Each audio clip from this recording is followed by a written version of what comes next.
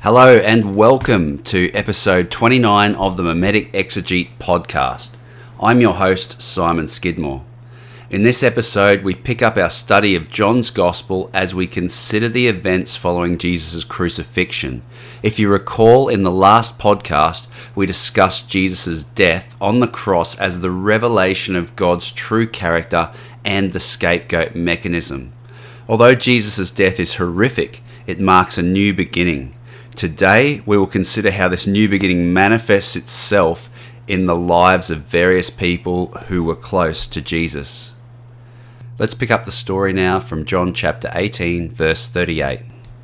After these things, Joseph of Arimathea, who was a disciple of Jesus, but secretly for fear of the Jews, asked Pilate that he might take away the body of Jesus, and Pilate gave him permission. So he came and took away his body. Nicodemus also, who earlier had come to Jesus by night, came bringing a mixture of myrrh and aloes, about 75 pounds in weight. So they took the body of Jesus and buried it in linen clothes with the spices, as is the burial custom of the Jews. Now in the place where he was crucified there was a garden, and in the garden a new tomb in which no one had yet been laid. So because of the Jewish day of preparation, since the tomb was close and at hand, they laid Jesus there. We met Nicodemus in chapter 3 when he approached Jesus by night because he did not want the Jewish leaders to see him. Similar concerns plagued Joseph of Arimathea, who was also a secret disciple of Jesus. But in the wake of Jesus' death, these two men step out of the shadows into the light with a newfound confidence. The revelation of God's true character on the cross has inspired both these men to lay aside their ambitions of wealth and political power as they honour Jesus in his death. Their actions seem to parallel the woman who poured out the perfume at Jesus' feet earlier in John's Gospel, in preparation for his burial. Like this woman, Joseph and Nicodemus do a beautiful thing for Jesus as they give up their striving and straining on the mimetic treadmill to discover true life. Notice also the manner in which Jesus is buried. Criminals were often buried outside the city, away from the standard burial sites, so that they wouldn't defile the bodies of the dead.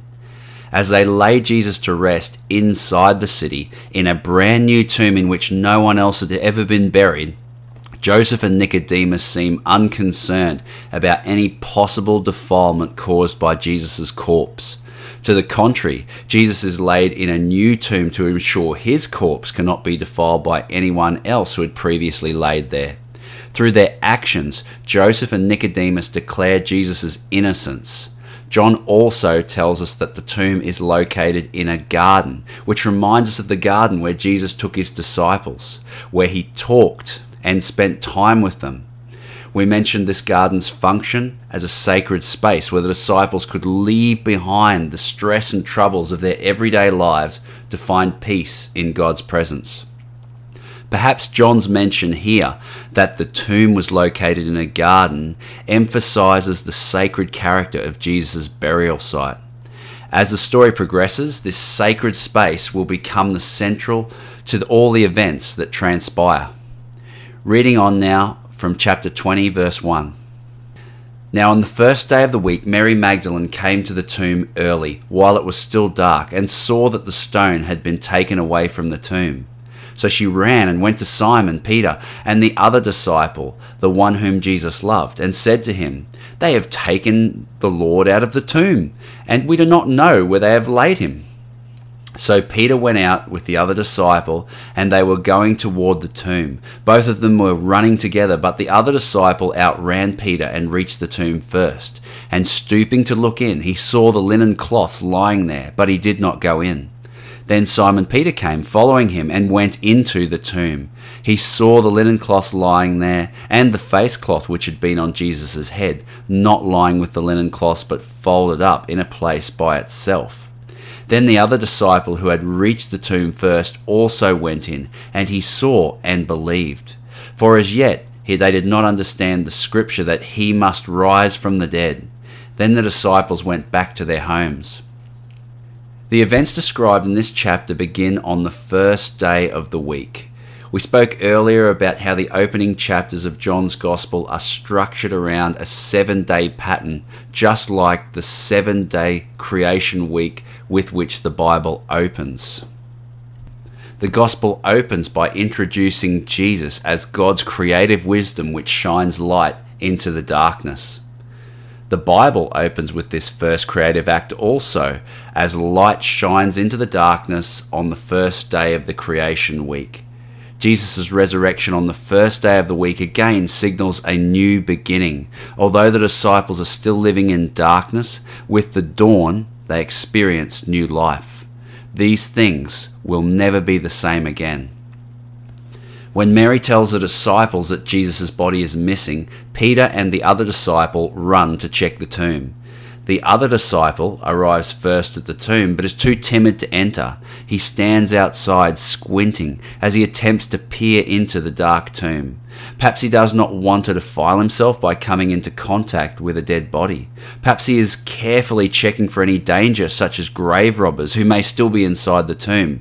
In any case, he is cautious about entering the tomb, and understandably so. No one wants to enter the place of darkness and death. But this is the place where new life is conceived. This is the pattern of the resurrection. We must go through the processes of grief and loss to emerge from the darkness and find our way into the light. In contrast to the other disciple, Peter eventually arrives on the scene and he boldly barges into the tomb. It may have taken Peter a lot longer to get there, but once he arrives, he submits to the process of grief and loss. Through his example, the other disciple finds strength to embrace the reality which confronts them together. This detail reminds us that grief is a shared communal experience, something that we shouldn't experience alone in isolation. Often our culture will tell us to bottle our emotions up, to not express that grief, that sadness, to not cry out aloud, yell and wail. Even at a funeral, we'll expect a certain degree of decorum surrounding the ritual and ceremony.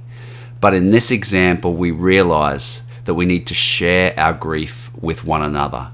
We can't do it alone. We shouldn't do it alone. As the disciples enter the tomb, they examine Jesus' grave clothes. Leaving expensive grave clothes and spices behind would seem a very odd move for grave robbers. In the midst of their darkness, confusion and chaos reign. They notice the face cloth which was carefully placed over Jesus' face, folded neatly in a separate place. Again, such care and attention suggests that grave robbers were not responsible for the body's disappearance. John tells us that the disciples did not consider the possibility that Jesus had been risen from the dead. Still dazed and confused, the disciples leave the tomb and wander back home. Having given themselves space to grieve and mourn in the place of darkness, the disciples eventually decide to resume their lives, even though everything has changed. All too often, we attempt to ignore our grief and loss by trying to carry on life as normal. But in the place of darkness, life can never be normal. The darkness of grief and loss is a sacred space which we need to enter and acknowledge.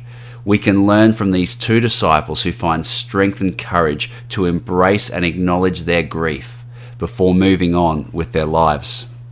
Reading on now from verse 11. But Mary stood weeping outside the tomb, and as she wept, she stooped to look into the tomb. And she saw 2 angels in white sitting where the body of Jesus had lain, one at the head and one at the feet. They said to her, "Woman, why are you weeping?" She said to them, They have taken away my Lord, and I do not know where they have laid him." Having said this, she turned around and saw Jesus standing, but she did not know that it was Jesus. Jesus said to her, "Woman, why are you weeping? Whom are you seeking?" Supposing him to be a gardener, she said to him, "Sir, if you have carried him away, tell me where you have laid him, and I will take him away." Jesus said to her, "Mary." She turned and said to him in Aramaic, "Rabboni," which means teacher. Jesus said to her, "Do not cling to me, for I have not yet ascended to the Father, but go to my brothers and say to them, I am ascending to my Father and your Father, and to my God and your God." Mary Magdalene went and announced to the disciples, "I have seen the Lord," and that he had said these things to her. Mary remains outside the tomb because she doesn't want to face the darkness of the tomb alone. Like the disciple who Jesus loved, she bends down to squint and catch a peek of the darkness. She doesn't want to face her grief alone. She peers into the tomb, and Mary is confronted by two daunting figures who invite her to enter the tomb and confront her grief and sorrow. But Mary refuses to confront her emotions, but refocuses her attention upon the conspicuous absence of Jesus' corpse. She turns around, determined to seek and find what has happened to Jesus' body. She believes that if she can just find his body, then she'll find closure. Then she'll be okay. Mary sets her mind to finding her new desired object, the object that will make her whole and complete again, Jesus' body. To her surprise, Mary is confronted by Jesus, alive and well, standing right there in front of her. Blinded by her quest to find Jesus' body, Mary becomes so focused on that desired object that she fails to recognize Jesus right there in that place. Yet Jesus cuts through the fog with a single word. By calling Mary's name, Jesus lets her know that she is not alone and that he is with her. Mary addresses Jesus by the title Teacher. She longs to go back to that time, to that place before Jesus' crucifixion, where he taught and shared life and friendship with Mary and his disciples. But this time has passed, and it'll never come back again. Jesus cautions Mary, "Do not cling to me." In other words, Jesus is telling Mary, we cannot go back there. It's in the past. It's gone. It's finished. Now we're going forward, and life will be different because Jesus is ascending to the Father. He instructs Mary to return to the other disciples so that she can process her emotions and grieve for Jesus in community with others.